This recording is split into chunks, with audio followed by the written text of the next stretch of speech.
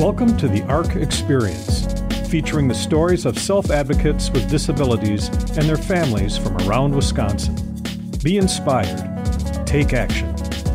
And now for today's episode.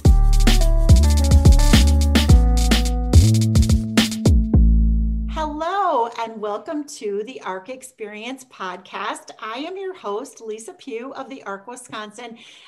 In today's episode, we're going to share with you what some might consider a family care success story. So you might remember that family care is our state's long-term services and support system in managed care.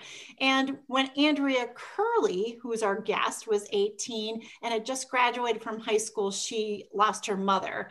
And that's when she enrolled in family care and her journey toward learning how to be independent began.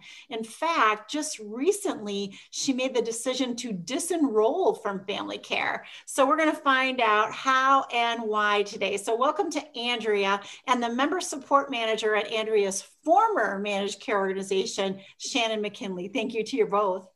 Thank you. Thank you.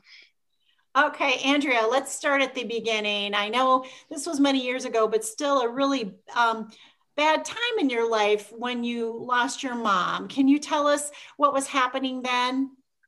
I was basically, staying at home, taking care of my mom.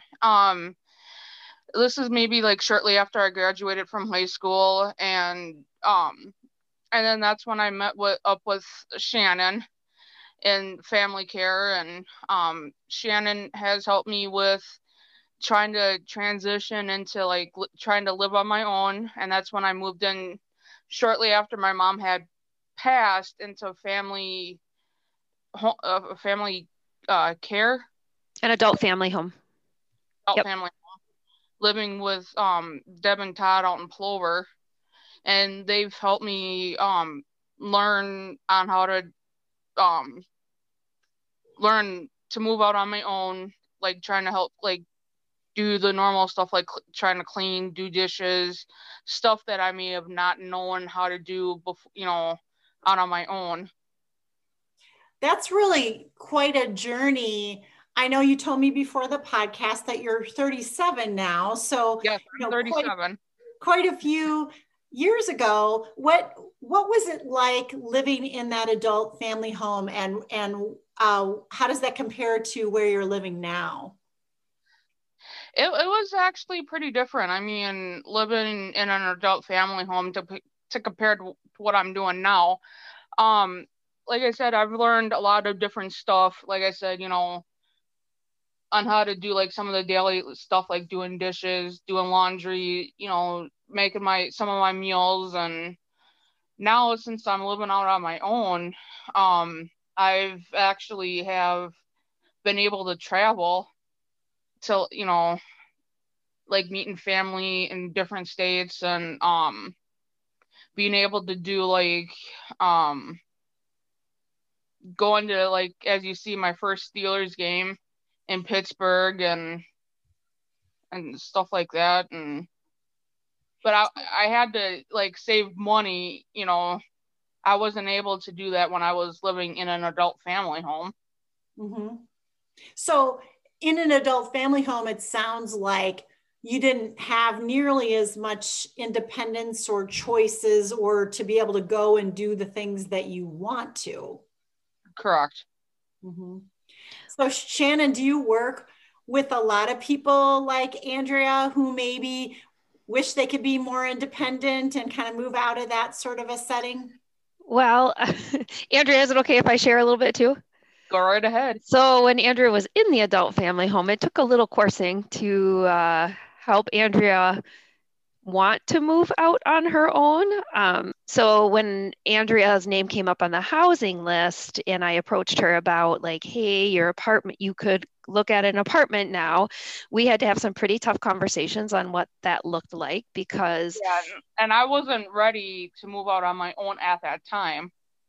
It took some tough conversations, and Andrea did move out then on her own, and we also had to look at some finances. And Andrea, you made the decision then to learn to use the city bus and you've become very proficient at it, and you actually now are a bus buddy, and she can help anybody in our community become familiar with our bus system. So there was a huge financial savings for Andrea, having the bus pass, which Andrea was doing a great job meeting her long-term care outcomes, but then she was also able to meet some of her personal experience outcomes, some of her dreams and wishes. And the biggest one was your adventure to Pittsburgh. Yeah. And as your case manager at the time, I was a little nervous, but we figured it out. We had a lot of conversations about what does that look like?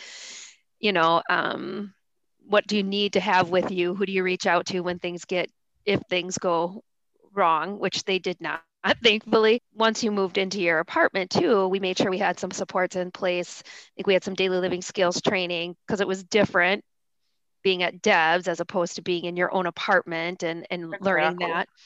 Grocery shopping, menu planning, all that good stuff. So nothing happened overnight. It did take some time, but I think what Andrea and I both learned is that we had to move when Andrea was ready to move.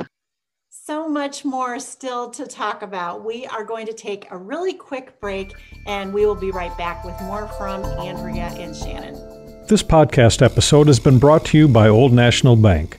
Old National Bank has been recognized by the National Organization on Disability as a leading disability employer and one of the best places to work for disability inclusion. Old National, fostering a welcoming workplace where people of all abilities, backgrounds, and skills can work together to accomplish great things. Andrea, it sounds like you were a little bit of your own barrier, at least in the beginning. I know for a lot of people with disabilities, sometimes it's people around them, whether it be family members or other professionals who think, oh, you can never live on your own. You just don't, it's not going to be possible for you. You won't be safe. You won't be able to do everything. But it sounds for you, it was a little bit of your own kind of doubts. Is that right? Exactly. And then I do think, like with Shannon and other, caseworkers that I have had to help me, kind of push me a little bit and stuff like that. And I'm still thankful that I'm still able to contact if I have questions or concerns or whatever, if I can't, handle with my family or friends. Since you've come so far and you've gotten to achieve a lot of your goals, what is your advice for other people with disabilities who maybe are facing obstacles and they still have big dreams? I know I can say, like, enjoy life, being able to enjoy what they can. Hopefully they can get, basically opportunities to be able to do what they can and enjoy life, because you never know when it can, be short-lived. Shannon, I'm curious what you've learned from Andrea and her journey. Lots. And Andrea and I kind of laugh about this because, again, we've been together for 14 years and we do some volunteer work together in our community now and have done some presentations together at the Self-Determination Conference. And one of the things I learned is to slow down, and that just because I, as a case manager, am excited about something and see a glorious opportunity for someone, it doesn't mean that they're going to respond the same way I am feeling about it. And Andrea has really reminded me of that. She also gave me an opportunity to learn a couple of times. Andrea, I think one of the things you do really well, and I don't know that you always take credit for it, is that you're your own best advocate. You're not afraid to speak up for what you want. You are very comfortable telling people that they're not doing what you want, that maybe they're looking at things in a way that's not what your vision is. But I also think that you've come a long way in accepting some ideas about what things could be. I don't know, Andrea. And I think other people might have that fear too, not being able to speak up. It sounds like that's your major advice for people, is to speak up. Andrea, I don't know if you see yourself this way, but you really are a family care success story in terms of somebody who, maybe started into the program as a young adult, needing a lot of supports, and maybe people weren't really sure, can she live on her own? Will she be able to be more independent? What do you say about that? It's tough at first, but and I am kind of glad that I was able to move out on my own. And I mean, I've seen other people that have other disabilities that may oh, I may not be able to do this, but then yet may be able to talk to other people and say, hey, maybe I can be able to do this and, give it a try. And it's like, I may like this. All right. It has been so nice talking with both of you ladies today. I really appreciate you joining the podcast today. Thank you, Lisa. Thank you, Andrea. Thanks, Shannon.